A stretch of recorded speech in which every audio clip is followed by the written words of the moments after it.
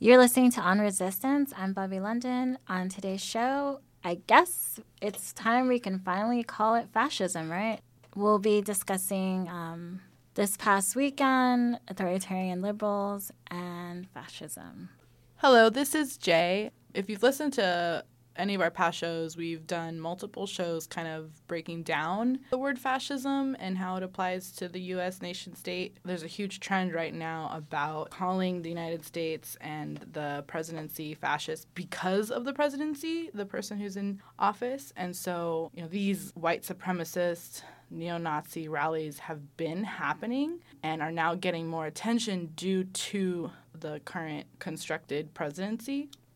And so we're having a lot of shifts politically. I don't know if it's ideologically, but in terms of language. So now you have liberals identifying and using the word Antifa without, in my opinion, fully understanding like what it is they're talking about. So we have all these shifts happening and this kind of scrambling to address the tactics that are necessary to fight fascism, but still fascism is being defined in this limited capacity right now, and it needs to broaden and deepen because the nation state, the U.S. nation state, has always had the capacity to fascism. It was formed through genocide. The legal system was formed through genocide and white supremacy.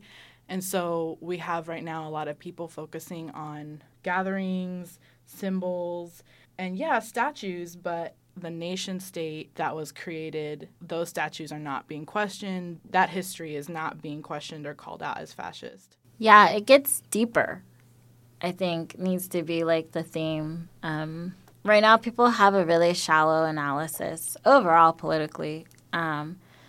And especially when it comes to like white supremacy and the events that have been happening recently with the rallies of the open white supremacists. There's a lot of people who are acting like this is something new, which is so insulting and disrespectful and just like ignorant and white supremacists, because this has been happening, has existed forever and since the origin of this colony. To see like liberals and leftists and anarchists who are white sort of like now be so engaged in with race, being anti-racist and anti-white supremacists, and it really just highlights that like, yes, these political shifts are happening, but what is a constant through all of them is still the existence of white supremacy, either if it's the white people or the internalized version of it from non-white people.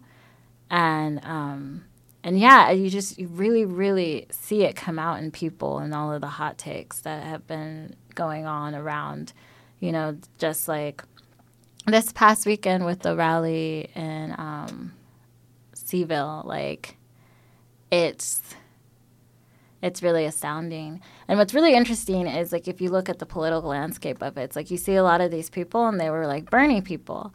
And so it's like, they got upset that their candidate didn't win. Like, so they were still for the state. They just wanted, like, their person to be in charge of the state. And so now that didn't happen and maybe they feel disillusioned that it can't happen, they're like, okay, well, like, now I'm anti-status, Or I don't even know if they're anti-status. They're just, like, against this current administration. So they want to call themselves, like, anarchists or, revolutionaries or whatever, like, where they picked out a hat to label themselves right now. It's just so, and I say shallow because it is, like, like all white people are white supremacists. So, like, to be just saying, like, oh, we're fighting the white supremacists, like, and be a white person, like, what? Like, are you fighting yourself? Sean King has been tweeting, like, let's locate this white supremacist. And I just think that's such a, like, like, okay, like, let me post a picture of Bernie and be like, let's locate this white supremacist, because it needs to have the layered analysis,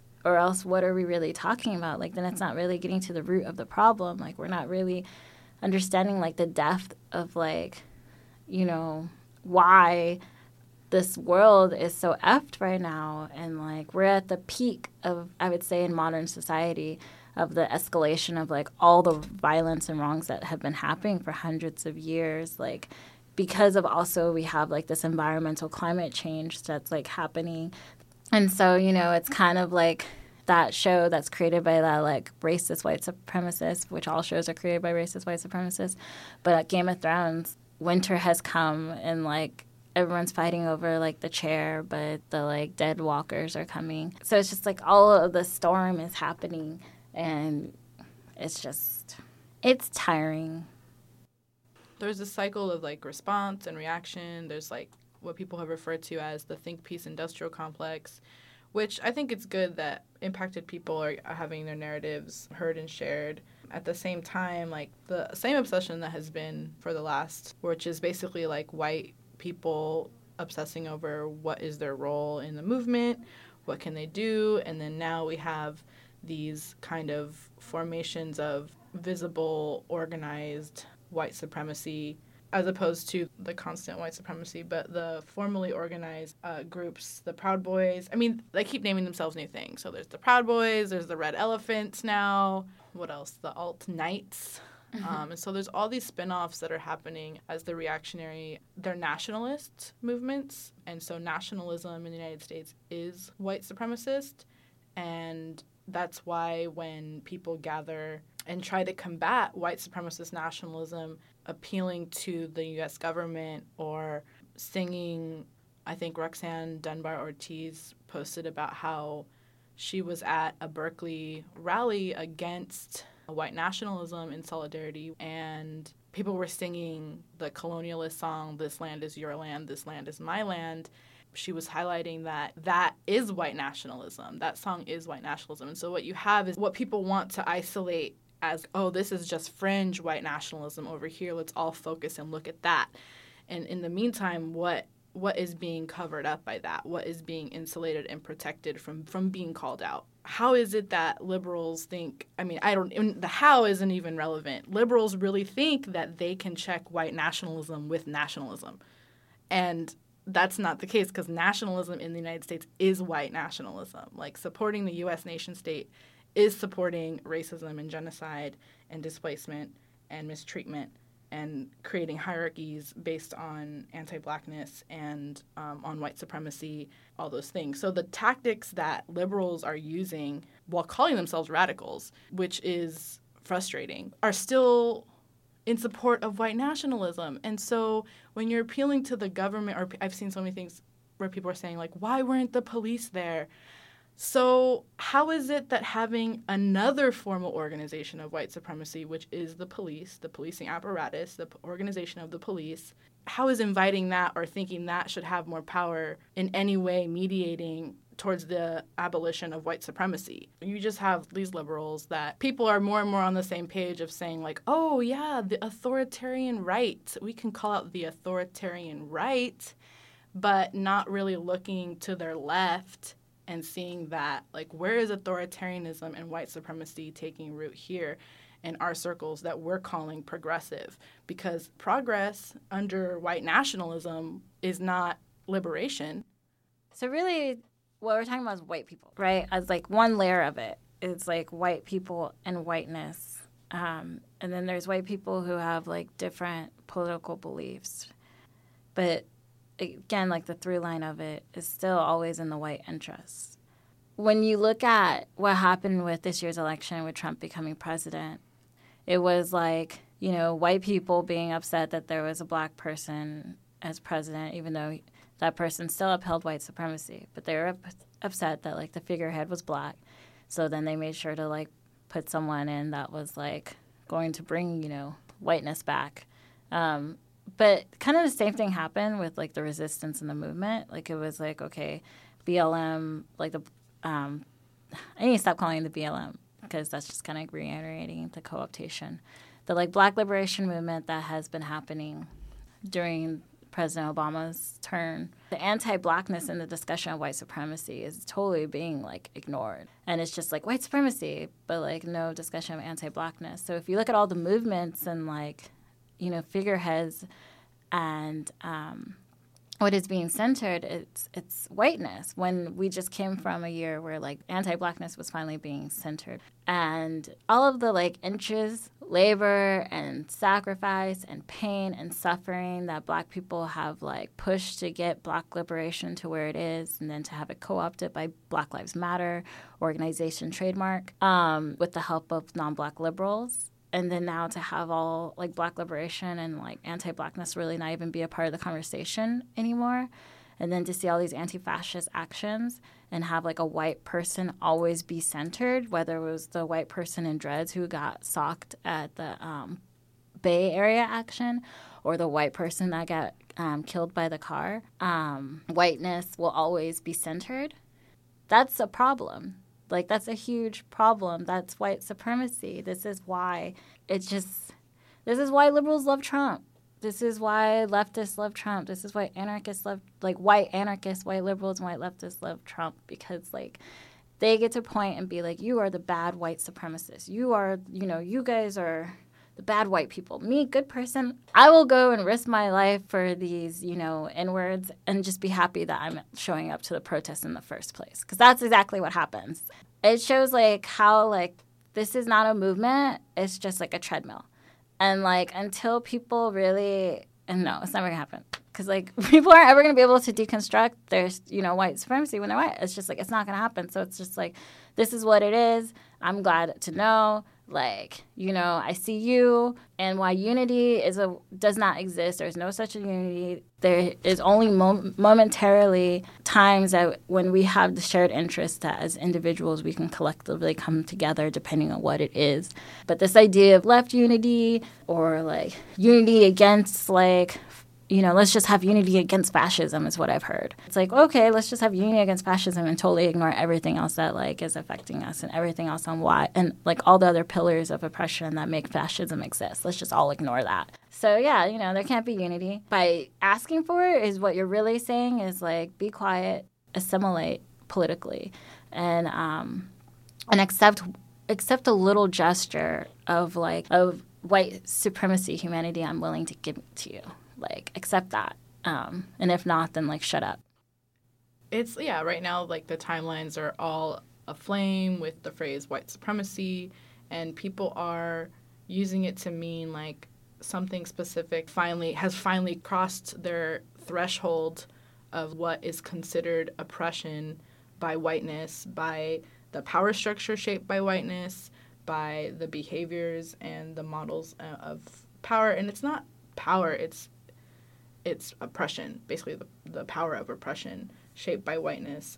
And that gets reproduced in social movements, in gatherings of all kinds, and all of our social relationships. And so then it becomes, why are we looking towards, like, why is the definition of anti-fascism being shaped by whiteness? Why is resistance being shaped by whiteness? And is it possible? It has to happen, but how do you decenter whiteness in order to combat white supremacy? Because you can't be combating white supremacy while not doing that, because really you're just reproducing your own social position through movement spaces. And so there's also this huge problem with people who are seeing that harm happens, but harm has continued to happen on a huge, massively, like, on an industrial scale, like, on a massively produced scale. Like, mass incarceration is white supremacy, is a massive system of harm that is supported by courts, the legal system, the police, and you, the average person that just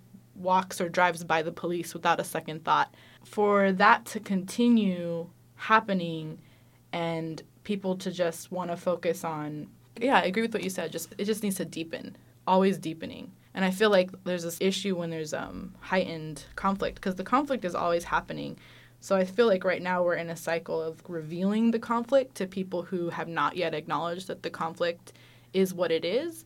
And so what does this do to people who have always known that they're in a conflict and been situated within that? We're stuck with the framing that happens. And so people say, oh, well, the mainstream doesn't care about white supremacy, but we're making the mainstream care about white supremacy through these gatherings and these actions and these. I don't really know, like, how trying to look towards structures of state violence like the government those are vehicles of mass institutionalized racism. There was someone the other day who I was talking to, and they were saying that non-white liberals don't get blamed as much as white liberals do.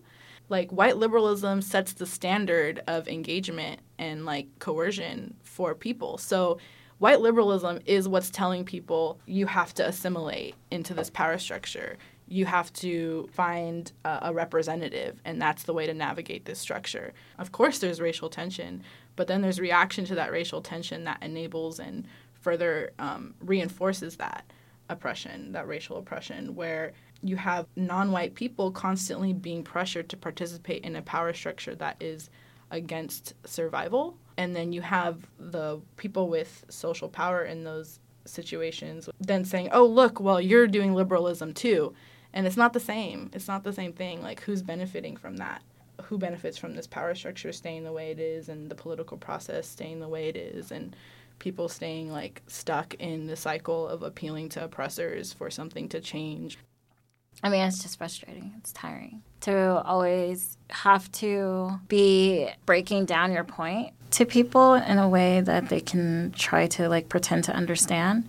And then when you say that, you get called, like, a vanguardist or elitist or radical than thou. And it's like, no, dude, like, I'm tired of, like, each time this happens having to be like, oh, like, hey, you guys are all really patting yourselves on the back and, like, you're calling these Antifa, you know, these brave, like, soldiers for risking their lives and all this stuff. And it's like, you don't realize that you are actually being really anti-Black by saying that your battle with white supremacy is on, like, a day that you have to, like, drive and go to, and then you drive and leave. Whereas mine's just opening my eyes and choosing, like, not to kill myself. Like, that is... it's infuriating. It's like when Justine Damon, the person whose name I know and I don't even want to know, but that white woman from Australia that was killed by the cop, and then it was like, oh my gosh, like, and then the police chief, you know, had like to step down or get fired. It was like a whole thing,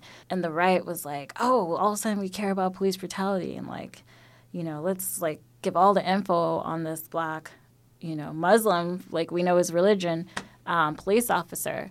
And then it was funny because then there was, like, white people and, like, non-Black people on the, like, opposite side or whatever were like, oh, like, that's hypocrisy, da-da-da-da-da. You know, like, this is white supremacy. And then that Heather Heyer person whose name I know, right, was, like, gets killed.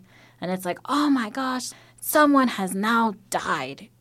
Someone has now died because of white supremacy. And it's like, my grandmother was hit by a car by white supremacists, and there was no police report filed on it because you were a Black person at that time, and the police didn't give a F, you know? And so it's like, where is her hashtag? Where is my hundreds of $1,000s of reparations, like, for my family and for all the other Black families who have been killed by white supremacy throughout the years and no one gave a F about?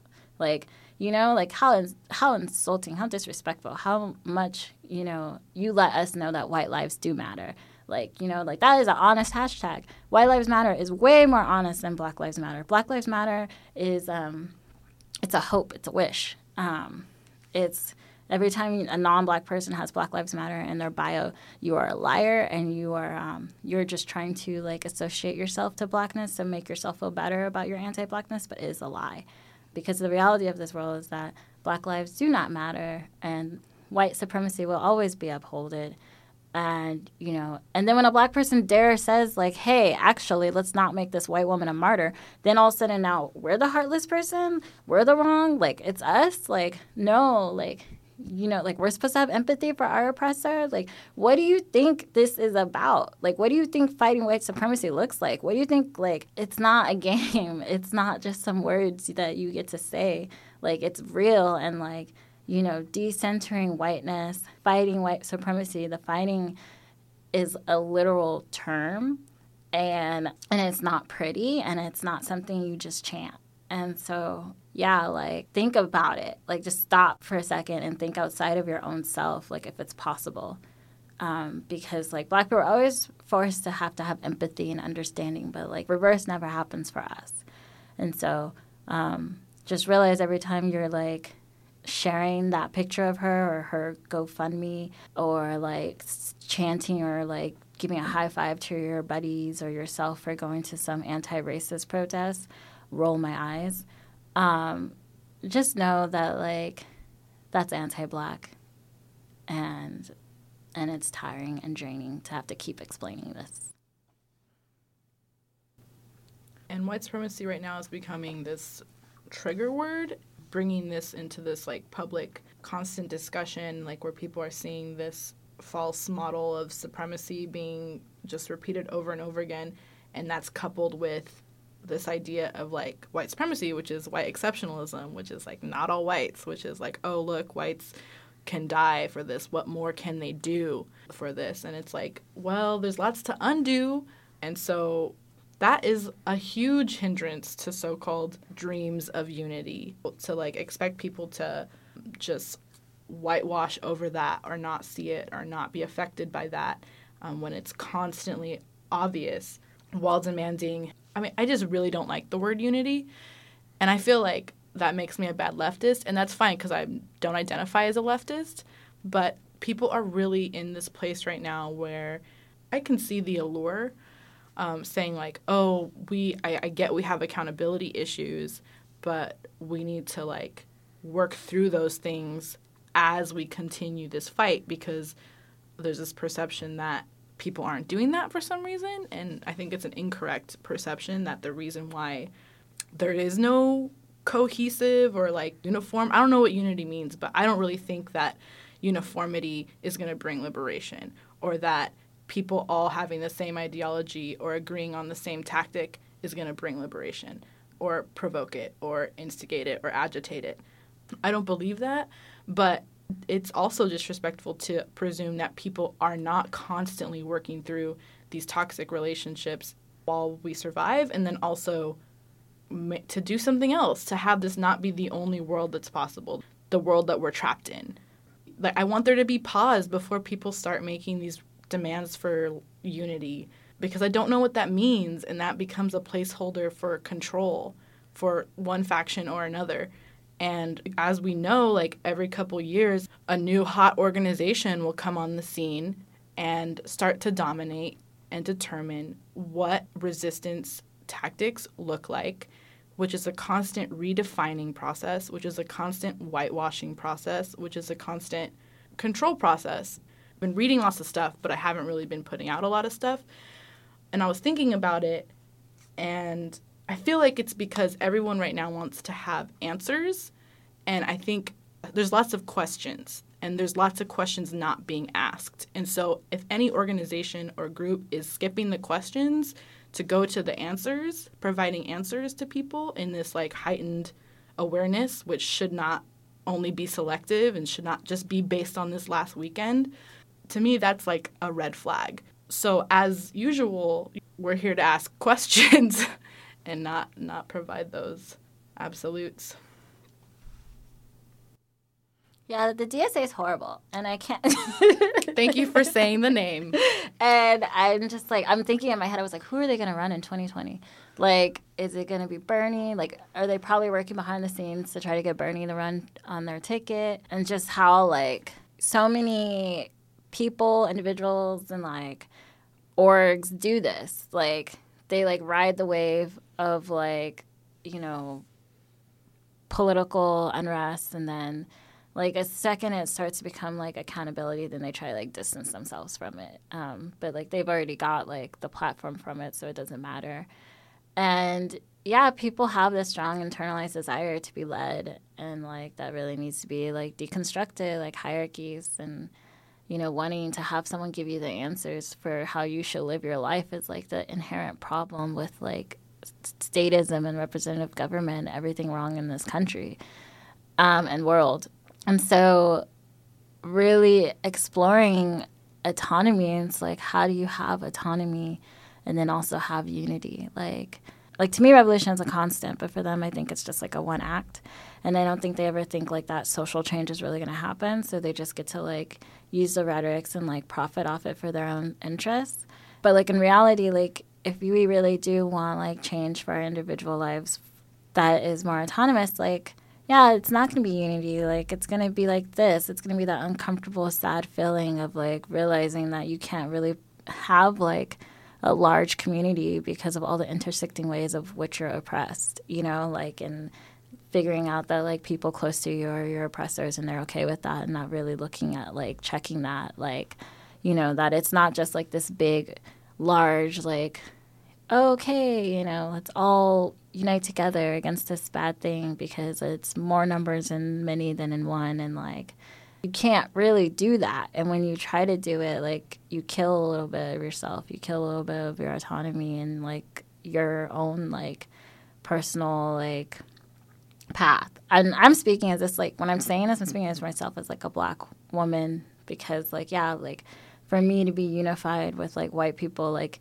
it would be a lot of swallowing and a lot of biting my lip and a lot of, like, not speaking up. And, like, you know, I've done that in Occupy and I'll never do that again. And then when I did speak up in Occupy, like, it was like they went at me so hard and so, like, brutally for calling them racist. And so to people who are, like, not white, and especially, like, the Black listeners, like, if you have a lot of white proximity, like, start speaking up for yourself and start speaking up against, like, anti-Blackness and see how long those people are still around you. And that just makes me think, like, for the people who do consider themselves radicalizing and deepening their analysis and their understanding of power structures and social war between people based on these hierarchies that we've learned, internalized, and also, like, had oppressed onto people, chances are, like, if I'm being honest, to deepen that analysis, mistakes were made, harm was done, people probably told you. Or maybe that was a situation where you don't know the effect that you had on those spaces. Like, because learning and unlearning isn't always healing. Like, it sometimes reveals more of the wound. And so the process of radicalizing, to know that that goes into that process, and then afterwards to demand unity when people have probably already done so much unconsensual emotional labor, specifically people with layers and layers of privilege, or who also at the same time simultaneously who don't experience layers and layers of oppression. There's, this attraction, this cultivated attraction to unity. Where does that come from? We're still so close to, like, nationalism, and that's the state's version of unity. When we use these words, what versions are we trying to create? What is being suppressed in order to create a visible unity that you can present to who? To some adversary. What's been helpful to me in rejecting that is thinking about it in terms of multiplicity, just thinking about it as many, as opposed to the goal being one. Maybe the goal is many. It's very elusive. I disagree with the goal of unity. I don't think it's going to solve everything. I don't think it's going to make a strong liberation movement. I think it just means a lot of these orgs are opportunist and they want to build their org so that they can position themselves to be and have a greater influence in quote-unquote progress. Because to instigate revolution, to be in the practice of revolutionizing, of transforming, of deconstructing and agitating and all of that, that has an element of multiplicity, of many people doing many things. And that is going to threaten an organizational stronghold. A lot of these organizations that talk about resistance, that say all these things, like, they wouldn't benefit themselves if the people, their quote-unquote membership, started deconstructing, looking at non-uniform ideas of resistance. I know that people don't consider it opportunism because they consider it recruitment. And recruitment is considered to be just another organizational practice. But again, it's like, why are we using the same organizational practices that have been used by colonization? Conversion, recruitment are tactics of colonization. So why would we use those in the formations that are being used to organize? I guess we should draw a distinction between people organizing others and then the practice of self-organizing, of trying to encourage everyone to have the tools to self-organize. That just makes me think, again, like, of all the different layers of authoritarianism. They're really, to be able to have, like, their power, the centralized power, like, there has to be some sort of authority over the narrative or over the actions and tactics. But these orgs are like, they're hip. They're like into the know, so they know what language to use and what language not to use. So they'll use self-organizing even though it's not really self-organizing, It's like, no, this is like us just self-organizing ourselves, But, hey, like one person's calling the meetings all the time. And, hey, like actually, you have to be invited to the meetings to be able to have a say or speak. And so many of these types of people, like, financially profit from this stuff, And, like, they get grants or they get, like, money to, like, go and start new, like, organizations to fight something that they know, like, their organization is not going to be able to actually fight, but it's like they still get hundreds of thousands of dollars to do it anyways. And then they funnel the money to their other friends, and it's just a cycle and cycle and cycle and cycle, and that's the nonprofit industrial complex. And it's really, like, horrible when you think about it. And because there's a cynicism in it, because, like, yeah, they know, like, that their art installation projecting to fight against the jails being built in LA isn't going to do anything. But, yeah, they're going to get $100,000, and that's going to be the main resistance against building new jails in LA. Okay, I see you. It just goes to, like, what are we really about? What are we trying to do? And, like, or what are you about? What are you really trying to do? Like, who is the we, right? I don't know. Like, I have no desire to go to these rallies. Like, I don't need to be there. If you white people want to fight white people, do it. Go, have fun, fight each other.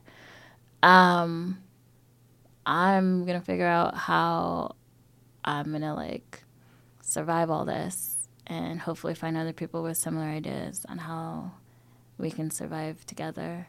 But I'm kind of on that tip, like, that's not even possible. But I don't know, maybe something will happen and it'll give me hope. I feel like that's the main thing a lot of these orgs do is, like, rather than engage the depth of the battle, it gets replaced with, like, false hope. Like, the situation is bleak. Like, it's okay to say that. It's okay to say that this is a really, really bleak situation. Like, that's why I use the word trapped.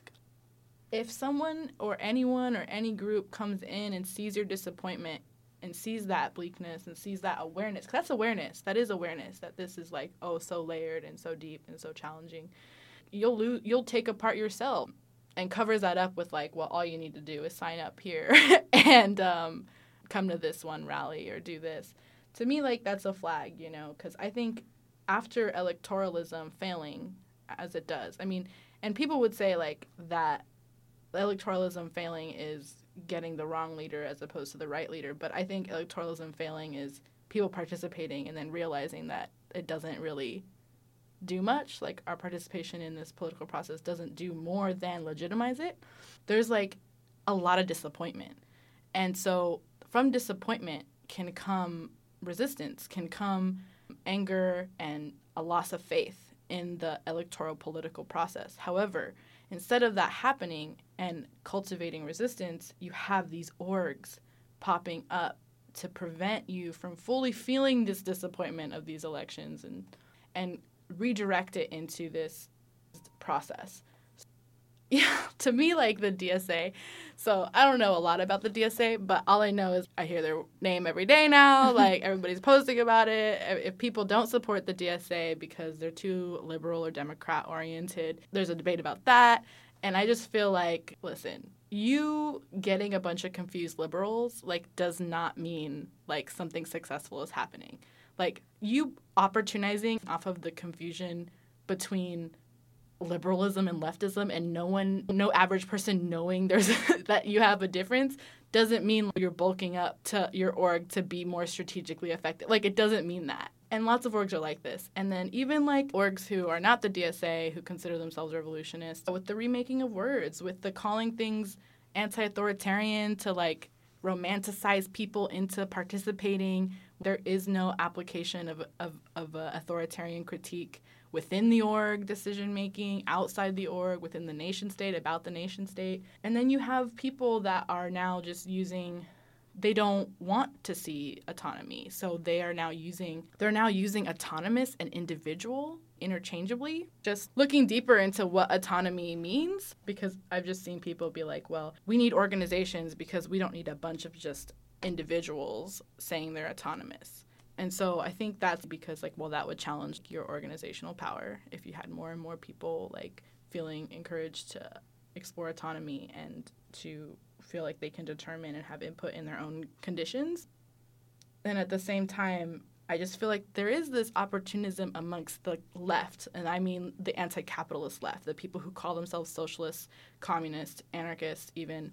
There is an opportunism where, like, autonomous things, people agitating for autonomy and taking autonomous tactics is appealing to you when it works out. If it doesn't work out, you're going to call it ultra-leftist, purist.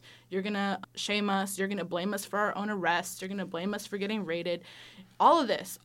But if the tactic works out, you're going to take that. You're going to glean it, and you're going to call it something else. Or you might even say, oh, look, these anti-authoritarian tactics we're using. And so that's super frustrating. It just, it's bleak, because even when we do have, like, more effective tactics, they get recuperated and co-opted into something else. I feel like it's, like, bleak. You know how it's going to end up.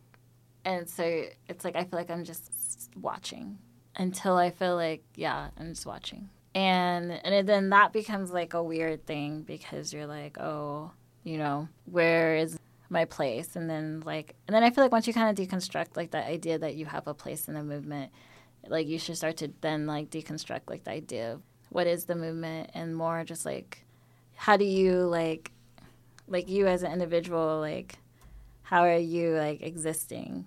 And, like, I used to always hate when people would frame it like this, and people do actually frame it like this, and they mean it in a very liberal sense. Like, no, it's just how you live your life, and you got to be, like, a better person, blah, blah, blah. But, like, no, I mean, like, when you see white people in the street, like, how do you challenge them? Like, if you see someone wearing, like, a MAGA hat, like, what are you going to do? Like, when you're having to deal with, like, your gentrified neighbors, like, what are you going to do? It has to be, like, that level. It has to be, like, how are you actually doing it when you're not going to the rally or the marches? Because the rally and the marches aren't anything. And you could say hearts and minds are being changed, and, like, if that's all you want to do is change hearts and minds, like, okay. And, like, how much are those minds and hearts being changed, though? Like, really? Like, really, really, really? Like, I don't think that much. Yeah, totally. I also feel like that phrase, like, also comes from, like, a nonprofit sphere, like, hearts and minds. Like, there's a reason it says hearts and minds and not hearts and minds and structures to be changed. Yeah, I agree. I feel like there's, like, a lot of, like, along with the left unity line, there's, like, this focus on, like, mass turnout, like large groups.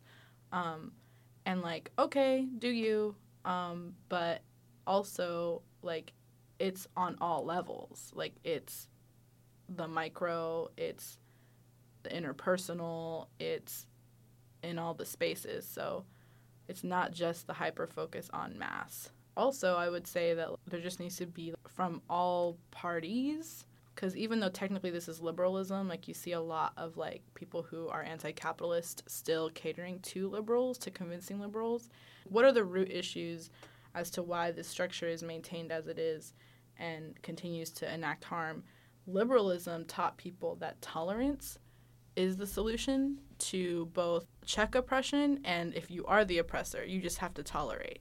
If you are being oppressed, you just have to tolerate. Okay, so now you can look to your right and say, oh, they're authoritarian, they're fascist, they're neo-fascist, they're neo-Nazis. We are very clear. We need to destroy the authoritarian right. But, like, authoritarianism isn't limited to conservatism. Like, supporting nationalism in the U.S. state is authoritarianism. Thinking that people need to constantly tolerate oppressive conditions, like, that clearly was not effective and has not been effective. And so I think this whole deeply rooted thing, 'cause I remember being taught that as a kid a lot. I remember a lot of propaganda about tolerance. I feel like that is one of the major preventions to a resistance forming, is that people are still living with this learned, ingrained idea of tolerance. And that is liberalism. That is trusting the state. That is supporting the government to mediate conditions rather than seeing it as the source of harm. So, yeah, there's just so many things to dig into. And then while all that's happening, then there's also like the actual layer of like the state repression, but with like a current state who like has like direct connections to the people who are organized one wing of white supremacy. And it's scary because you've got all these multi-layers of things coming at you, and then like the people you're supposed to look at and be able to like kind of be like I F with for a little bit, or you still can't even do that. It feels like very isolating. And as like state repression will continue to happen, the majority of white people actions get repressed and they will get support and media attention. There's going to be sort of like a neglect to notice in how other communities are being repressed by that same state. And it's on all of us to make sure that doesn't happen and to make sure like that is like highlighted and not forgotten. Thinking about security, the cyber like activism and how many of those people now are on the right. Like, how many Anons are now identified as part of the alt-right, and, like, how they use that as, like, a tactic to sort of, like, attack. So you have that one side. But then you have, like, these, like, liberal media organizations who also are, like, suppressing and, like, who also are trying to quiet certain voices. But now I bet you they've changed their tone after this weekend. Like, it was interesting, like, Atlantic had came out with a piece, and it was, like, we talk a lot about the extreme right, but what about the extreme left? And it was like bad timing for them, because now everyone's on that like, oh, actually we are united against fighting like white supremacy. Yeah, exactly. So it's like it's really interesting now how like all these liberal media organizations and white radical quote unquote orgs are gonna like be able to like change their tune and find a way to benefit from it. And that's the annoying thing too about this whole like movement against white supremacy without recognizing anti-blackness is like if you look, it's like all white. It's these like white quote unquote rad medias reporting about it who are gaining financial and social capital, and it's mostly white people. I'm not erasing the non-white people who show up at these events, but like what images I see and who I see getting like cookies are white people who show up to these events. And then when something bad happens to the white person, then, like, it's a whole big thing, and it gets focused, and, like, it's just white on white on white on white. And it's so much whiteness, and I'm just tired of it. And, like, this is just, like, it's just really, like, if you just compare it to 2016 to now, it's just, like, it's the I don't want to say the resurgence, but, like, it's just, like, white people across the board, whatever they are politically, were like, nope, okay, like, that was enough. Like, we get it. We know the words now. Yes. Like, okay, we've learned our lesson. But let me take that microphone. Let me take that. Let me organize this march now. Okay, no more saying white people shouldn't organize. No more saying white people shouldn't be in media. We get it. Yeah. Meanwhile, El Chapo Trap House is a super appropriative name. So bad. Like, in so many multiple ways. And they're being super funded. Like, that's the other thing is, like, all these predominantly white groups and then also these predominantly white institutions are making bank. So much money. They're making so much money from the disappointment, the unrest, the confusion, and that's supposed to be resistance. So there's just a lot of branding happening right now. It's almost like because Hillary declared a resistance org and Bernie declared a revolution org that it's, like, too obvious. Yeah. So people are looking for something else. But it's very frustrating. So I started doing this thing where I did it like a few times. I didn't even do that much. Where I started tweeting at them at Chapo Frat House, as like some article called them, saying like, hey, if you're really about that life, you should redistribute some of that wealth you're getting for your Patreon because they're getting so much money. Because of that, some like Reddit thread was started about me from like their supporters, and like they're very closely connected to DSA. That's like a lot of their funding comes from is like people who are members of DSA. And so it's just interesting how it's like, well, no, like these are actually like white boys like benefiting from like all this political unrest that like they did nothing to actually like help like work on, and then like when actually pushed for like their BS politics and then they kind of like default to like, oh, you know, don't take us seriously. Yeah, that's kind of like what all these groups do, you know? That's like a very like white beneficial thing you can do is you can opt in and you can opt out, but benefit the whole time because you've already been able to like get your social and financial capital from it. And yeah, it's really, really like so ridiculous. Yeah, especially that the response is, oh, we're not that serious. Don't take us seriously. Then why are you getting $70,000? Because white people just want to give their, white people and unfortunately non-white people just want to give their money to white people so badly who speak politically. They just want to give them cookies and praise and be like, no, this person is like actually really aware. They're one of the good ones. Like they really want to like uphold that so much. And like, you know, because you don't want to listen to a show like this if you're someone not really actively trying to deconstruct your stuff. Like, unless you're really, like, trying to be about that, like, why would you want to hear people, like, tell you on your stuff? Like, that's not fun to hear. So you want to hear, like, the really apolitical blase blah, but you can call radical and make yourself think that you're radical, right? And because that's all you want. You want the radical. You want the Fashion 21 Antifa shirt or, like, you know, you want to be able to, like, say you were cool or whatever you think it means to be these things because now it's becoming like very like fetishized and Hollywoodish and like, you know, I'm waiting for the Hollywood show called Black Bloc, you know, about like cis skinny like people who like go and fight crime. It's probably going to happen. Starring like Amanda, whatever her name is, and like Miley Cyrus or something horrible. Emma Watson. Yeah, Emma Watson. Yeah, definitely. Emma Watson would be like the white like lead, and but everyone will love it because she'll have like a like woman on woman kiss, and they'll be like, oh no, this is actually really rad, and then she'll shave her head, and it'll be so cool. It'll be on Netflix next year. That was actually a promo. No.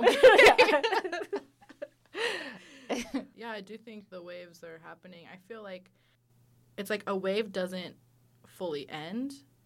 A wave of despair for us might be a wave of like energy for someone else, but like that energy is still, it's like energy is energy. So where is it being directed? Like what opportunists are guiding it? Like what narratives are being focused on? Like still white exceptionalism being focused on. So for people who have never protested before, if it's gotten to this point and they're like, now I'm ready, like, whatever. Yeah, protesting just means different things to different people. And so, like, people are in different places. And cultivating my resistance means not feeling pressured to go to these spaces all the time and, like, break things down for people or model things or put on actions for other people while I'm getting burnt out. I feel like that is a lot of the pressure and allure, the pressure behind quote-unquote organizing culture, to constantly put on things to like engage in something for someone else regardless of like what the effect is on you.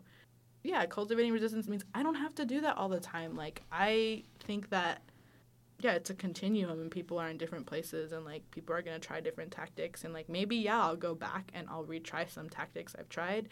Maybe I'll try new ones, but I've learned that like trying to convince liberals is not a good expenditure of my energy. It's not emotionally, mentally healthy at all. No, none of it. It's a really abusive process. Oh, God. Yeah, I think the whole like rise of the rad libs is just like very like it's draining because it's easier with just like liberals and you can just be like, oh, okay, liberal, but then like rad libs, you're like, and then when you see people turning into rad libs, and then like it's just. Yeah, it's just a lot. But, you know, this is what it is.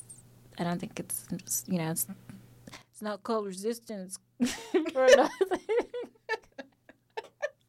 For all your inspiring, resistance, inclined listening pleasure, you can find us, you know, online.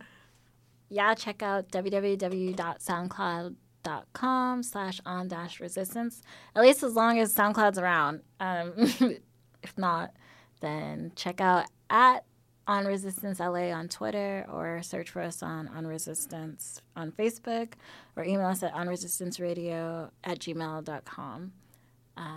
We are on every week except for the first Friday